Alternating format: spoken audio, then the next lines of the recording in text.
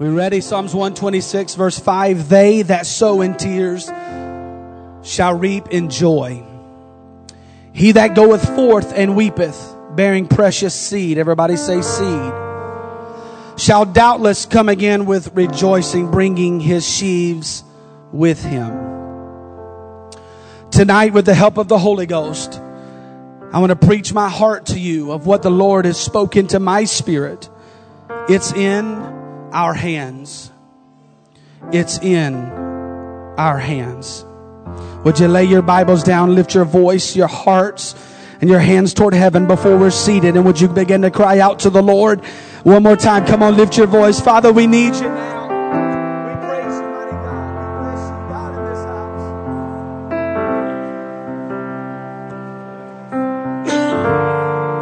Yes, Lord, do it in this house, oh God.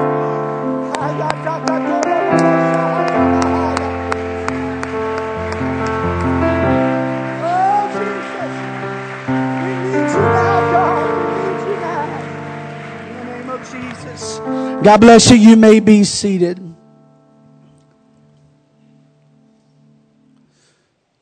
I leaned over to Brother Scott. If you were not hearing this morning's message from Brother Scott, what a tremendous message. What a tremendous message. Thank you. He told me I could have his extra time. So we're here for the long haul. The Psalms are without equal in Scripture in regard to their richness of illustration. Unfortunately, many of the incredible truths contained within the poetic language of the psalmist is lost in the transition to our language and our culture. Because of the Psalms are best viewed when they can be seen through the lens of the author's personal experience. It is often difficult to catch such a glimpse of the Psalms. However, when it happens, it opens the doors of understanding at a whole new level. Our text tonight of Psalms 126 represents one such passage of Scripture. Sowing and weeping are not readily connected in the Western mind. Rarely have there been occasions in American history or in our frame of understanding where the sower went to the field to spread his precious seed with weeping and sorrow. Therefore, the real impact of the psalmist's words are somewhat reduced because of our limited realm of experience. There was once a story of a missionary that served 14 years in West Africa.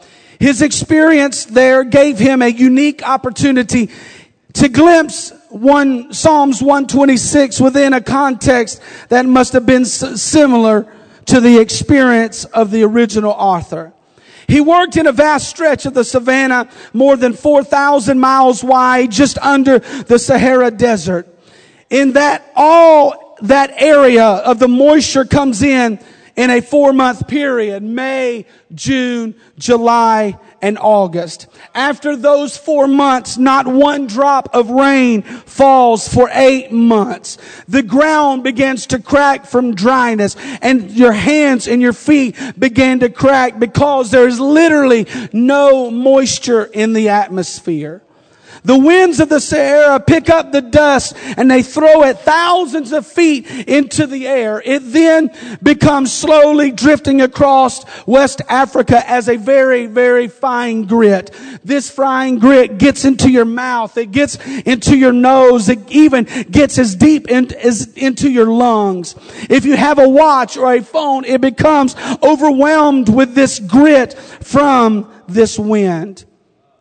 The year's supply of food must all be grown within these 4 months of rain season.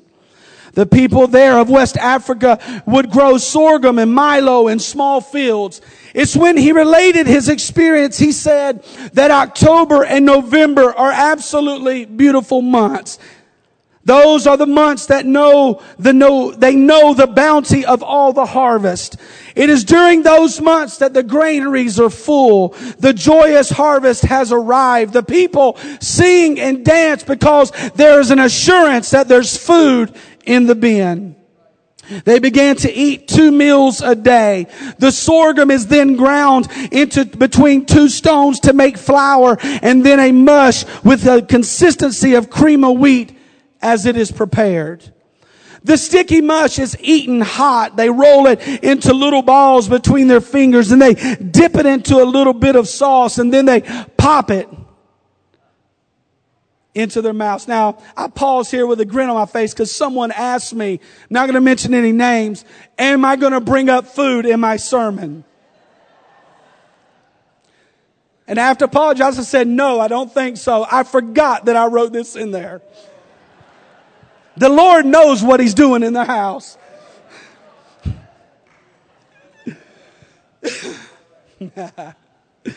The meals lie heavy on their stomachs, and they sleep the sleep of the contented. All is well on the Sahara Desert. Then December comes and the granaries start to recede, and many families omit the morning meal. Now, certainly by January, not one family in 50 is now still eating 2 meals a day. By February, the evening meal diminishes. The meals shrink more and more during March, and the children succumb to sickness. See, you don't stay very healthy on half a meal a day. That's why coming on Sunday mornings alone or Sunday nights alone isn't enough to keep you spiritually healthy. You got to dig into the Word of God every single day. He said, my cup runneth over.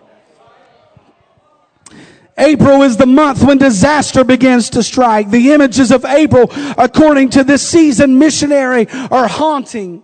It's in April you hear the babies crying in the twilight hour. Most of the days are passed with only an evening cup of gruel. Then inevitably it happens.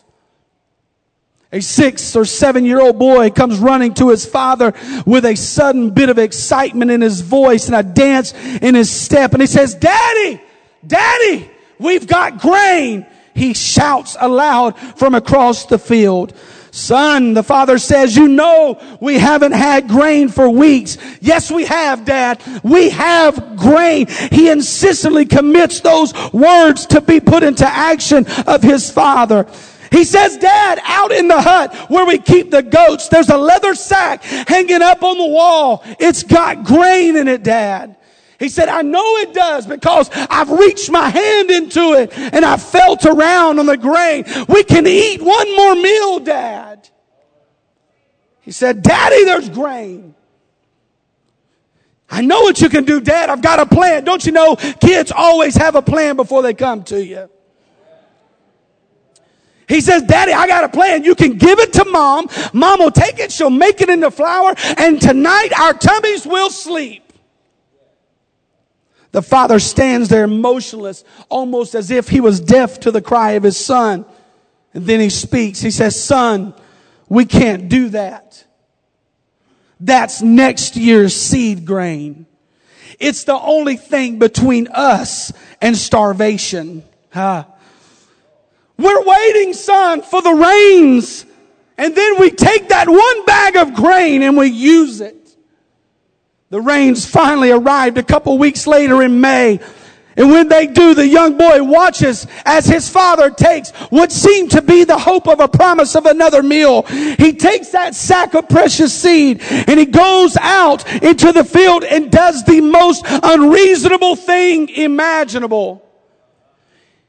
Instead of feeding his desperately weakened and hungry and almost starved family, the father goes to the field and with tears streaming down his face, he takes the precious seed and he begins to cast it.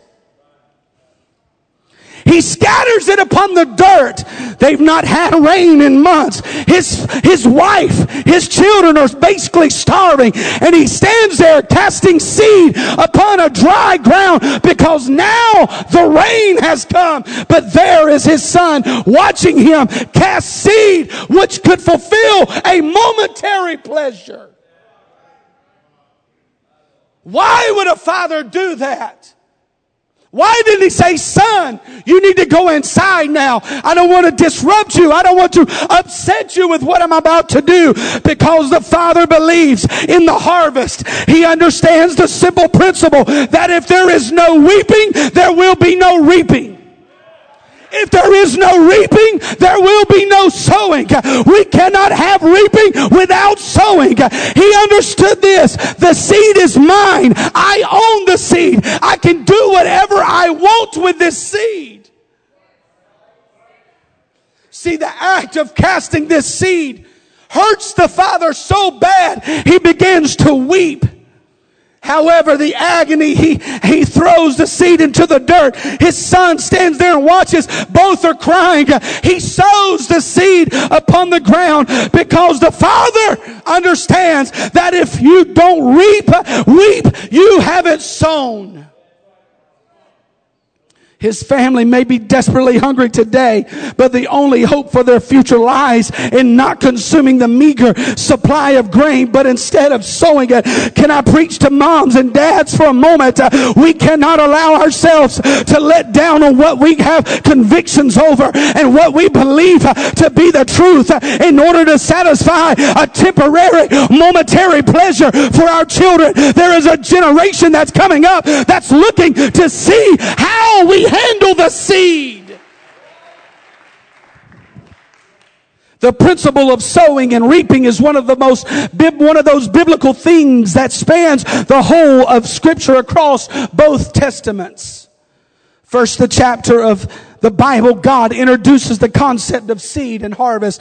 Genesis 1 and 11 and 12, he says, let the earth bring forth grass, the herb yielding seed, and the fruit tree yielding fruit after his kind, whose seed is in itself upon the earth. And it was so. And the earth brought forth grass, and the herb yielding seed after his kind, and the tree yielding fruit, whose seed was in itself after his kind. And God saw that it was good. I don't know about you tonight, but I want to be a part of a church that casts seed, that produces the same thing, that is being preached, that is being prayed, that is being worshipped. I want to see a replication of revival in our worship. I want to see a replication of the gifts of the Spirit as they are done from each and every one of us. It's our time to cast our seed. From that day until now, every species of grass, herbs, and trees still produce after its kind. Can I tell you, there's not a devil in hell, there's not a fleshly being on this earth that can stop the reproduction of what God has inputted in this church. If we are willing to die out to the kingdom of God and say, Lord, I am yours. Whatever you want me to do, whatever you want me to be, I will be that very thing. It is an absolute law which is true in every part of the world. An apple tree cannot produce an orange. A banana tree cannot produce a pineapple. It was created to produce that which its seed was. God established the same law among the creatures which have had the oceans and the seas for their natural habitat. Genesis 1, the same chapter, verse 20 and 21. And God said, let the waters bring forth abundantly the moving creature that bathe life, and fowl that may fly above the earth in the open firmament of heaven. And God created great whales and every living creature that moveth, which the waters brought forth abundantly after their kind, and every winged fowl after his kind. And God saw that it was good. Everything that God created produces seed and reproduces after his kind. It's a simple principle of life. As often as the case is, what God set in order in the physical world mirrors a spiritual reality. As followers of Christ, it is our due diligence and calling. Indeed, it is our purpose to spread the gospel, to make disciples of other men. As born again believers, we have a mandate from heaven above to reach our world with the gospel of Jesus Christ. Our church is not in this city just for fellowship. Our church is not in this city just for community service. It's not here just to provide food through a food bank. Although we may do all of these things, the church is here to spread the wonderful truth of Jesus Christ. We are called to reap the harvest that is around us. We are called to produce believers. However, tonight I believe there is a lesson to be learned from the weeping sower of Psalms 126. It doesn't matter how bad you want to harvest. It doesn't matter how earnestly you long and yearn for revival. The simple, plain truth is this. If there is no sowing of the precious seed, there will be no reaping and rejoicing. There must be sowing before there's reaping. It's a basic concept. I did not come tonight to woo you with words of great wisdom. I did not come to preach something new. I've come to share with you what God has been putting in my spirit for months. I've got to get out of the four walls of the church. I've got to get out of my Monday, out of my Tuesday, out of my Wednesday, mundane lifestyle. And I've got to take the gospel to the streets. I've got to take the church to my job. I got to take the church to my grocery store. I got to take the gospel all over the world. We can't sit back and wait for harvest to blossom within this sanctuary. We got to go out and we must sow the seed. Would you lift your hands right now to the Lord all over the building? By the authority of the Word of God and the power of the name of Jesus, I declare and decree a liberty right now in this house. In the name of Jesus Christ. Come on, lift your voice right now. God has something. He's got a word to speak to this church.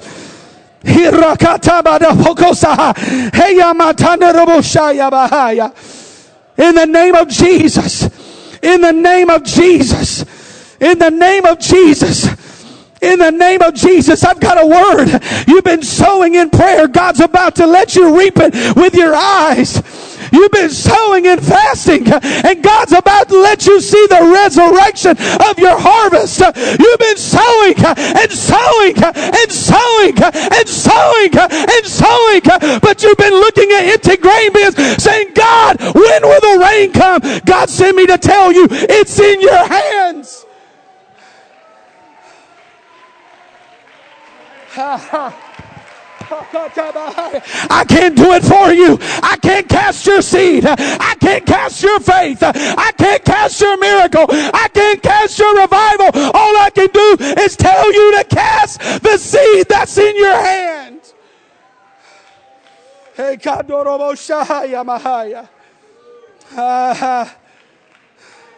See, the problem is we live in an instant generation. I'm guilty. We live in a now. We want food done now. Even though fast food is not really fast food anymore. We pull up to the window in hopes that the fries will be hot.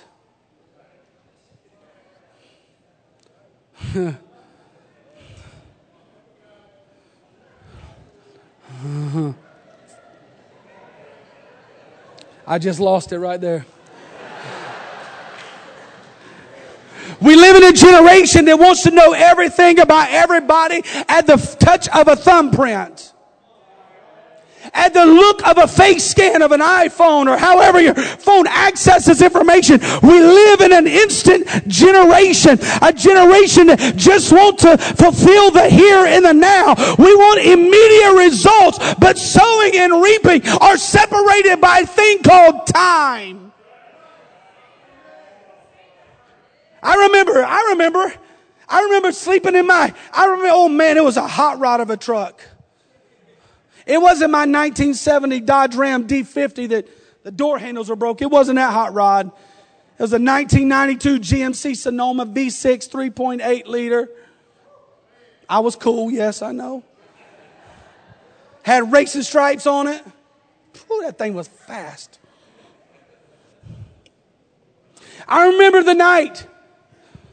Sunday night we had a blowout service, and I remember everybody else was going home, and I went back to my vehicle to sleep. And I remember sitting in there saying, God, why? Why? Why am I stuck in this? Why am I here and now? And I learned a long time ago what I was doing. I did not know, but I was sowing. I was sowing. God was putting something in my spirit, such as some of you have had. You've been through trials. You've been sick in your body. You've been in financial woes and marital woes and career woes. But the whole time you've been saying, God, why? Why is this happening to me when it seems like everybody else is blessed? You don't understand the distance of time, but from when they sowed to the time they were reaping. You can't measure God's blessing on what you have now. You need to measure God's blessing on the seed that you've casted on a daily basis, because your miracle is not a 5-minute, 30-second popcorn bag. It's a separation of sowing into the kingdom and reaping in a time later. You want to know what I feel in the Holy Ghost? New Life Fellowship for years and years and years has been sowing and sowing and sowing. And we've seen, Brother Grant, a portion of the miraculous. We've seen a portion of revival. But as I look across this building, God is not done yet. There is a reaping that's about to take place. I said there's a reaping. It's not just a reaping of those being filled with the Holy Ghost. There's a financial reaping coming. There's a reaping of healings.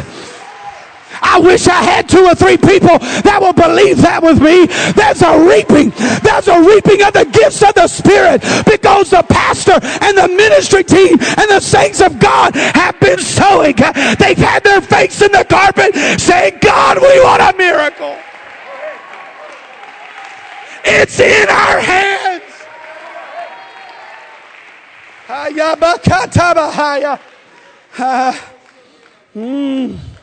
When the farmer sows into his field, he does so by faith. Brother Coffey can help me to attest to this. When that corn, expensive corn or soybeans or wheat, whatever is put onto that tractor and plowed and disced up, and they plant those lines, praying that one day they'll have the right amount of rain, they'll have the right amount of humidity, the right amount of heat, that all the variables, that God will put them together. That in due season,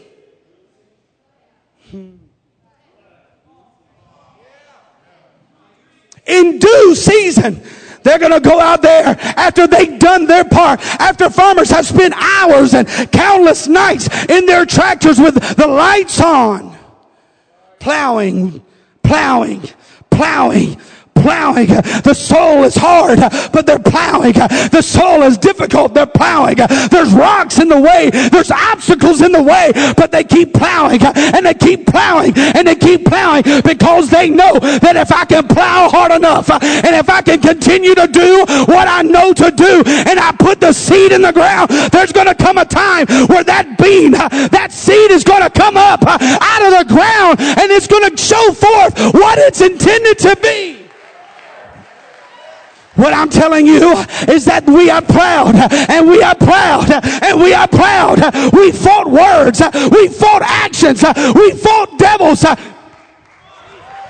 We've even fought some setbacks, but we've plowed, and now we're planting seeds, and in a moment, God is about to show us just what He's going to do for our church.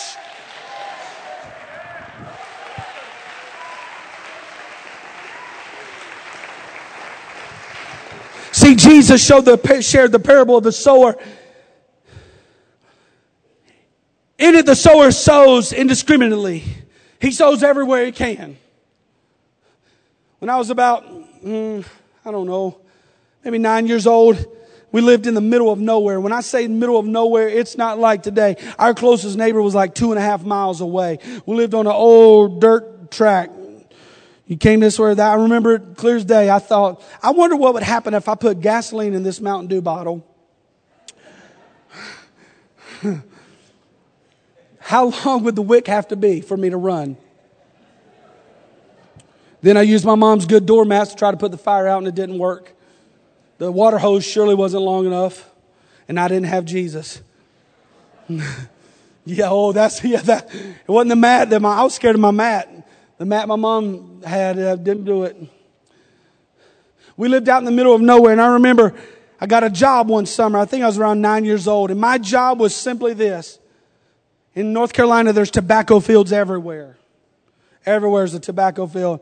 And I remember they didn't have these cool things you sit on now, so hold your drink and you watch it, put it in the thing, Brother Coffee. They didn't have that. I was the kid that had a little stick, and I walked behind the tobacco planter all day, and I pushed the root in the ground. I looked like I walked acres upon acres, and I wish I could have kept that weight off. I just pushed that in the ground to make sure that seed was down where it needed to be. I kept doing it. You know how much I made? I made $3 a day. Thank you, Jesus. But that farmers today have machines that precisely lay the seed out. They don't just sow anywhere. But Jesus said that this sower sows everywhere he can. He sows in the knowledge that 3/4 of the seed he sows will never produce seed, but he sows. Jesus himself applied the truths of this spiritual principle based upon physical reality. He told the disciples that the seed was the Word of God. This seed is the glorious gospel of truth that we have. Somebody say amen. Can I tell somebody that it works? The message works. The death, the burial, and the resurrection still works. If we will share it, with the passing of time, it will produce results. What we need is a simple mindset of revival of faith of the sower. We simply sow the seed everywhere, anywhere, somewhere. We sow the seed in every situation with every opportunity and as often as we can. Romans 5:9 tells us that as by one man's disobedience, many were made sinners, and that by one man's obedience, many will be made righteous. This verse, it finds its application in the life and death of Jesus Christ. However, the principle of sowing and reaping is active in this verse as well. Jesus was the ultimate seed that was sown with weeping. Isaiah said he was a man of sorrows, much acquainted with grief. He was bruised for our transgressions and wounded for our iniquities. As the ultimate seed of eternal life, he was sown into the ground with weeping and emerged with rejoicing. The same principle finds its application in the life and the subsequent death of every believer. Jesus told his disciples in John 24:12 and 24, unless a grain of wheat falls into the earth and dies, it remains alone. But if it dies, it bears much fruit. We are called to produce fruit because we are called to produce believers. It's not just our desire to have revival. It's our mandate from God to have revival. If we aren't having revival, we aren't reaching our city. If we aren't fulfilling our purpose, we aren't being brought into the kingdom of God. In light of that simple truth, I want to remind you here tonight that there can be no harvest. There will be no revival unless we are busy about the business of sowing seed. There will be no guests if we don't invite them. There will never be a yes unless you hear many no's. There will never be conversions if we don't teach them. There will never be baptisms if we don't share what we've been given. And we've been given a seed. The harvest is in our hands. We will reap what we sow, and we will reap only as much as we sow. Heard a story today of a man and woman that when they first got married, they really didn't think they wanted any children. They said, you know, we're okay. We're fine. We don't want any children. And then all of a sudden, it was like God flipped an eternal desire inside of them. And they both said at the same time, we want to have a family. We want to expand our family. And at their church, there was a time where they were getting ready to give sacrificially. And they named their sacrificial giving the expansion gift. They said, God, we're giving sacrificially. And they said, we're not talking $100. We're talking we gave money we did not have, nor would we have at any given point. They gave it with the belief that if we sow into the kingdom, God's going to let us reap a harvest. 6 days later, they went to the doctor after sowing a seed of financial giving and found out after months and months of trying, they found out that they were with child, that they were going to have a baby. And they said, don't let me sit here and tell you that God cannot do it.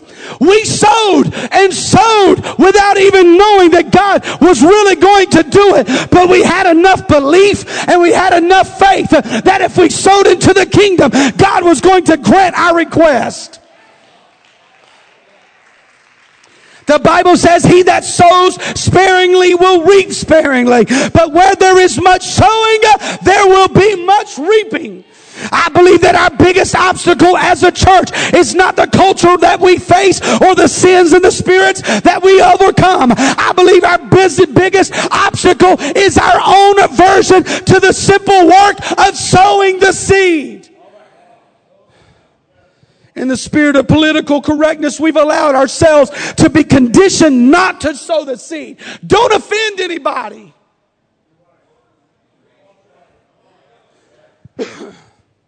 Just love Jesus. Don't offend anybody with what the Bible says. Because your truth is your truth and my truth is my truth. No, there's only one truth. And that truth is, hear, O Israel, the Lord our God is one Lord. That truth is, repent and be baptized, every one of you, in the name of Jesus Christ, and you shall receive the gift of the Holy Ghost. For the promises unto you and to your children, that is the truth. In the interest of tolerance, in order to get along and blend in, we've been sold a bill of goods that says it's not appropriate to be a constant evangelist of this incredible life-changing truth. We've been sold a bill of goods that says just sit back and relax. Relax. Just calm down. Just come to church and you get what you need and keep it there and go about your way after service. We can sit back and we can wonder all day long where the days of revival have gone. We can lament the passing of the great awakenings and long for the church services of yesteryear. But my friend, my brothers and my sisters, the fact is that we will never see the kind of expansion and growth that God desires to give us until we become unapologetically apostolic evangelists of the gospel of Jesus Christ. I want to be what saved me. I want to be what called me out of darkness and into his marvelous light. Revival follows on the heels of sowing. If we are faithful to spread the word, to share this truth at every possible moment with as many people as we can, God will bring into our lives. We will reap in due season if we continue to sow. This is the promise of God. This is the cultivation of the principle. You reap what you sow. This is the simple fact that sends the West African father into the field bearing a one small leather bag of precious seed. This is the simple truth that drives him to mingle with his tears the seed in the mud of the earth with the absolute faith that a revival is going to come from this. The bottom line is this: we will not have and cannot have an unprecedented apostolic revival until we adopt again the apostolic principles of authentic evangelism. The early church discovered the most wonderful revelation ever given in the power and the glory of the gospel. Everywhere they went, they shared it. They shared it in the markets. They shared it in the synagogues. They shared it in the streets. They shared it in the homes. Anybody that would listen heard the wonderful truth of the saving name of Jesus. The jailers heard it. The tormentors were not spared from this gospel. They spread their message everywhere, and it spread like a wildfire through all of Rome until they referred to as the men who turned the world upside down. Simple truth is this: we must go back to the book of Acts. We must take up the mantle of evangelism and go into the highways and the byways and compel them to come. I want to tell the students something. I remember when I first got in church, I've always asked a lot of questions. Always have. I've always been inquisitive. I always talked a lot. I get a couple laughs and amens because it's the truth. I'll be the first to admit it. But I remember when I got in church, I didn't really know what I got. I knew I received the Holy Ghost, but I remember going to school and I was very timid about going back to school because now I wasn't the same Tim. I wasn't the fighter. I wasn't the cusser. I wasn't the thief. I wasn't the one kid that everybody was afraid to look at. Now I was Holy Ghost filled. I had the love of God. I had something that I wanted to share to the whole world, but I was intimidated because I was the Lone Ranger and I had no Tonto. I had nobody to partner up with me and walk the hallways and say, I am apostolic. I remember it was one day in biology class. Maybe I told this, so bear with me if I have. I had my head down because everybody loves biology. I had my head on my desk and I was almost asleep. I don't even remember what the teacher was talking about. The Lord spoke to me and He said, every moment you waste is a moment you can never get back to share who I am. And it was from that moment I walked the hallways. I didn't go around with tracts. I did it with wisdom. God gave me some wisdom. I would sit down at lunch, yes, by myself, and I opened up my Bible and I just began to read. I have my Oh man, I love those little, here I am with food again. I love those little, those square pizzas.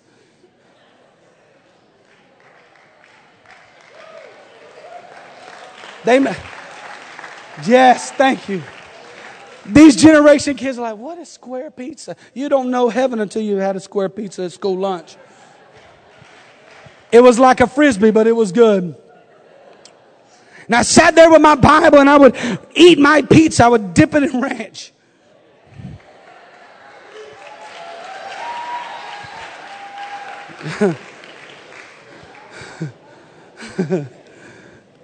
And I just had my Bible there.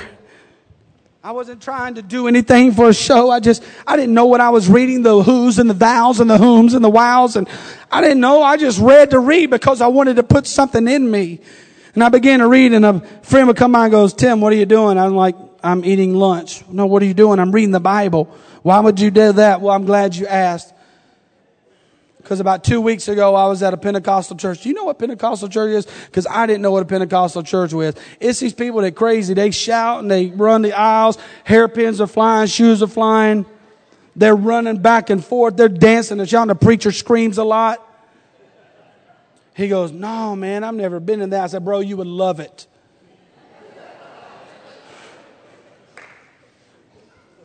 He goes, what did you think about it? I said, I gripped the seat as wide as my knuckle would go because I was scared of it. But you know what happened last Sunday, a couple Sundays ago? I was there. I didn't know what was going on. I was kind of panicked a little bit because people run around talking in a funny language.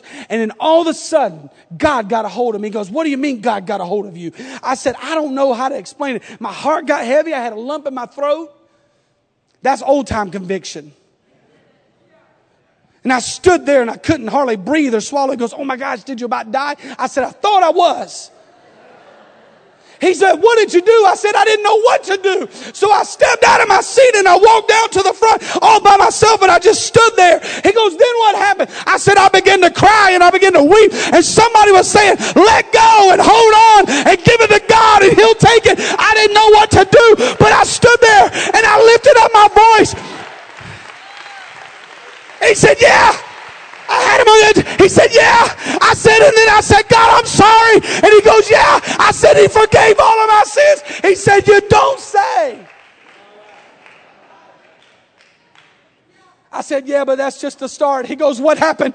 I said, I stepped out of that altar after about 30 seconds. And God filled me with the Holy Ghost, and I spoke in this funny language. He goes, what do you mean? I said, I don't know, but it feels good. What does it feel like? I said, I don't know. It feels good. Come on, somebody. How many remember when you first received the baptism of the Holy Ghost? How many are thankful that somebody sowed a testimony into your life? How many remember when you spoke in tongues for the first time? I can't explain it, but I've got it. I've got it. I've got it. I've got it. I'm moving quickly for the sake of time. That one young man turned into 2, turned into 5, turned into 10. I made up in my mind, God, my time is short. I'm going to start sowing seeds. 20 plus years later, some of those same young men are still in the church today. They didn't come, some of them didn't come immediately, but I kept sowing prayer, and I kept sowing in worship and dedication and faithfulness, and in due season they reap.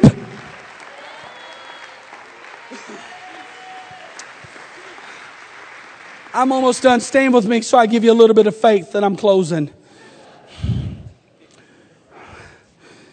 The revival, the harvest is in our hands. Here's what God has spoken to my spirit a couple weeks ago in prayer. It's Revelation 3, verse 7 and 8. I said all that. Maybe even bored you with all that to get to this point right here. That you know it's in your hands. But this is the word that God gave me. To the angel of the church of Philadelphia write, these things saith he that is holy, he that is true, he that hath the key of David, he that openeth and no man shutteth, and shutteth and no man openeth. I know thy works. Behold, I have set before thee an open door, and no man can shut it, for thou hast little strength, and hast kept my word, and hast denied my name. Has not denied my name. God said, I know what you've been doing. Your labor is not in vain. Your efforts have not gone unnoticed. I've got my eyes on you, church. I know your works. The great God of heaven, the God that said, let there be light, and there was light. The God that spoke all things into existence has his eye on us.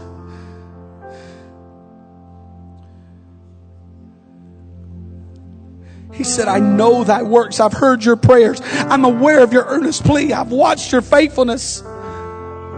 Sometimes we get the mistaken notion that we live in a vacuum and that our lives will surmount to nothing. But I want you to hear me tonight. You are precious to God.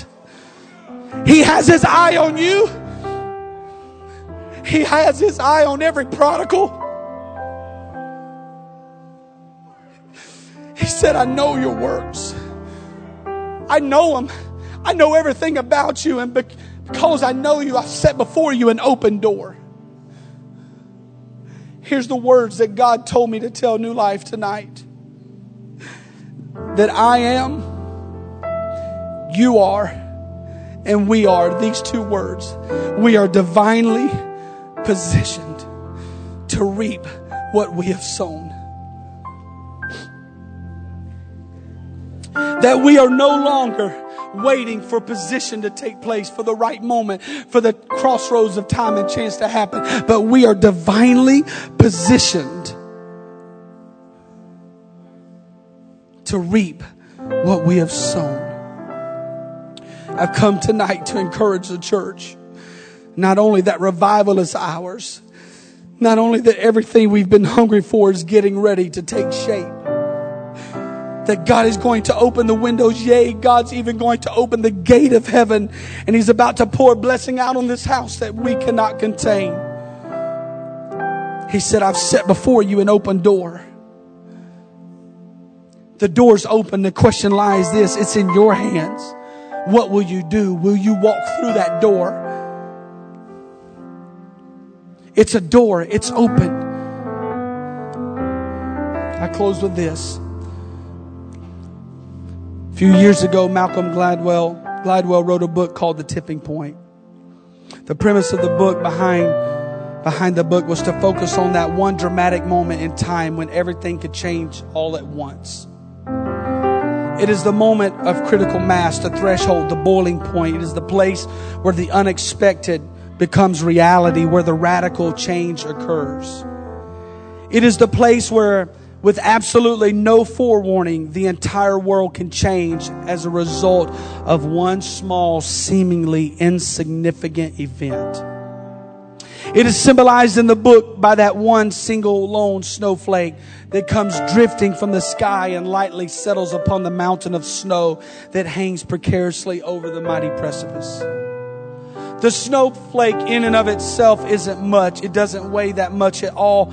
It has only a little strength. But when its minute weight settles on that mighty mountain of snow that has been accumulating time after time after time, day after day, snowfall after snowfall, snow begins to compile, waiting for that one snowflake to hit that mighty mountain of snow. It alone is the difference between calm and chaos. Its fragile weight is just enough to cause the collapse that results in an avalanche that becomes a thunderous, powerful force that obliterates an entire mountainside. All because one simple snowflake hit the tipping point. By definition, it generates effects that are greatly disproportionate to the cause. That's where we are. We're at a tipping point.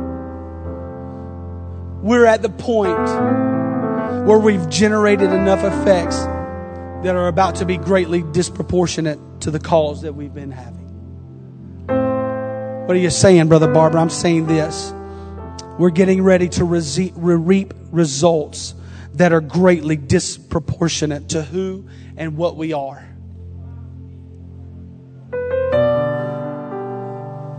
We've not seen enough wheelchairs.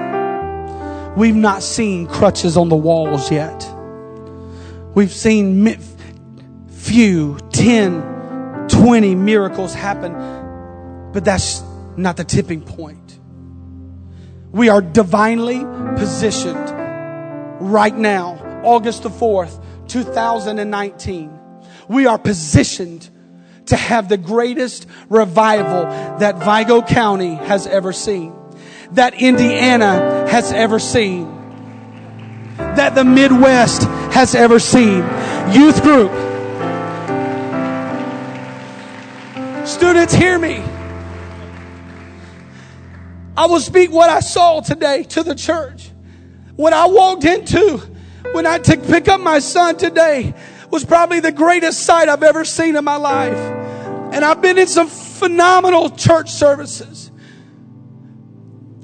But that to walk in and hear the roar, I thought when I got out of my car, Brother Grant, that it was music blaring. I thought it was people singing and shouting, and I thought it was a roar of the sound system, but oh no, it wasn't. It was a cry of hungry students, travailing, prophesying, proclaiming, God, it's in our hands. What are we going to do with it? You want to know what they did with it? They stepped through the door that God has opened. God has opened the door not only to our students. God's going to double them, triple them. We're not going to have a building big enough to house the students that God is. I'm telling you, the reaping is going to be disproportionate to who we are. And to the church, when the kids come, the parents come. I've always said in bus routes, if I can win the kids, I can get the parents. The harvest is in our hands. We can't wait. I'm just going to be plain. Am I okay? I'm going to be real with you. We can't wait for a great sermon to happen. We can't wait for the right song to happen. We can't wait for everything, all the proverbial stars to align in our life. To our finances are just right. Our kids are doing right. Our career is okay. No, we got to continue to cast the seed, because God says you are divinely positioned for a miracle. You are divinely positioned for an outpouring of my Spirit. I asked this question to New Life. God said there's an open door. Who's going to step through it to this altar tonight? Who's going to say, God, I see that it's in my hands. I see that what I need is in my hands. I step through the open door. I step through it, God. I'm walking into my miracle. I'm walking into my miracle. I'm walking into it now. Because, God, I'm divinely positioned to do, God, what you've called me to do.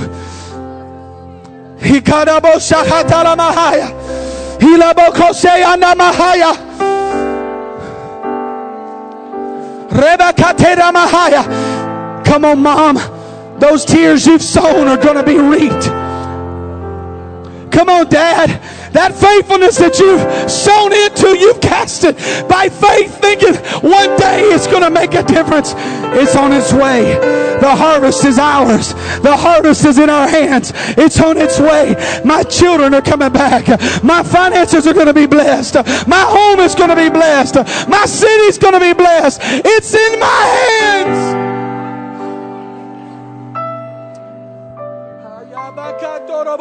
Come on, church, begin to travail right now. Begin to cry out unto God.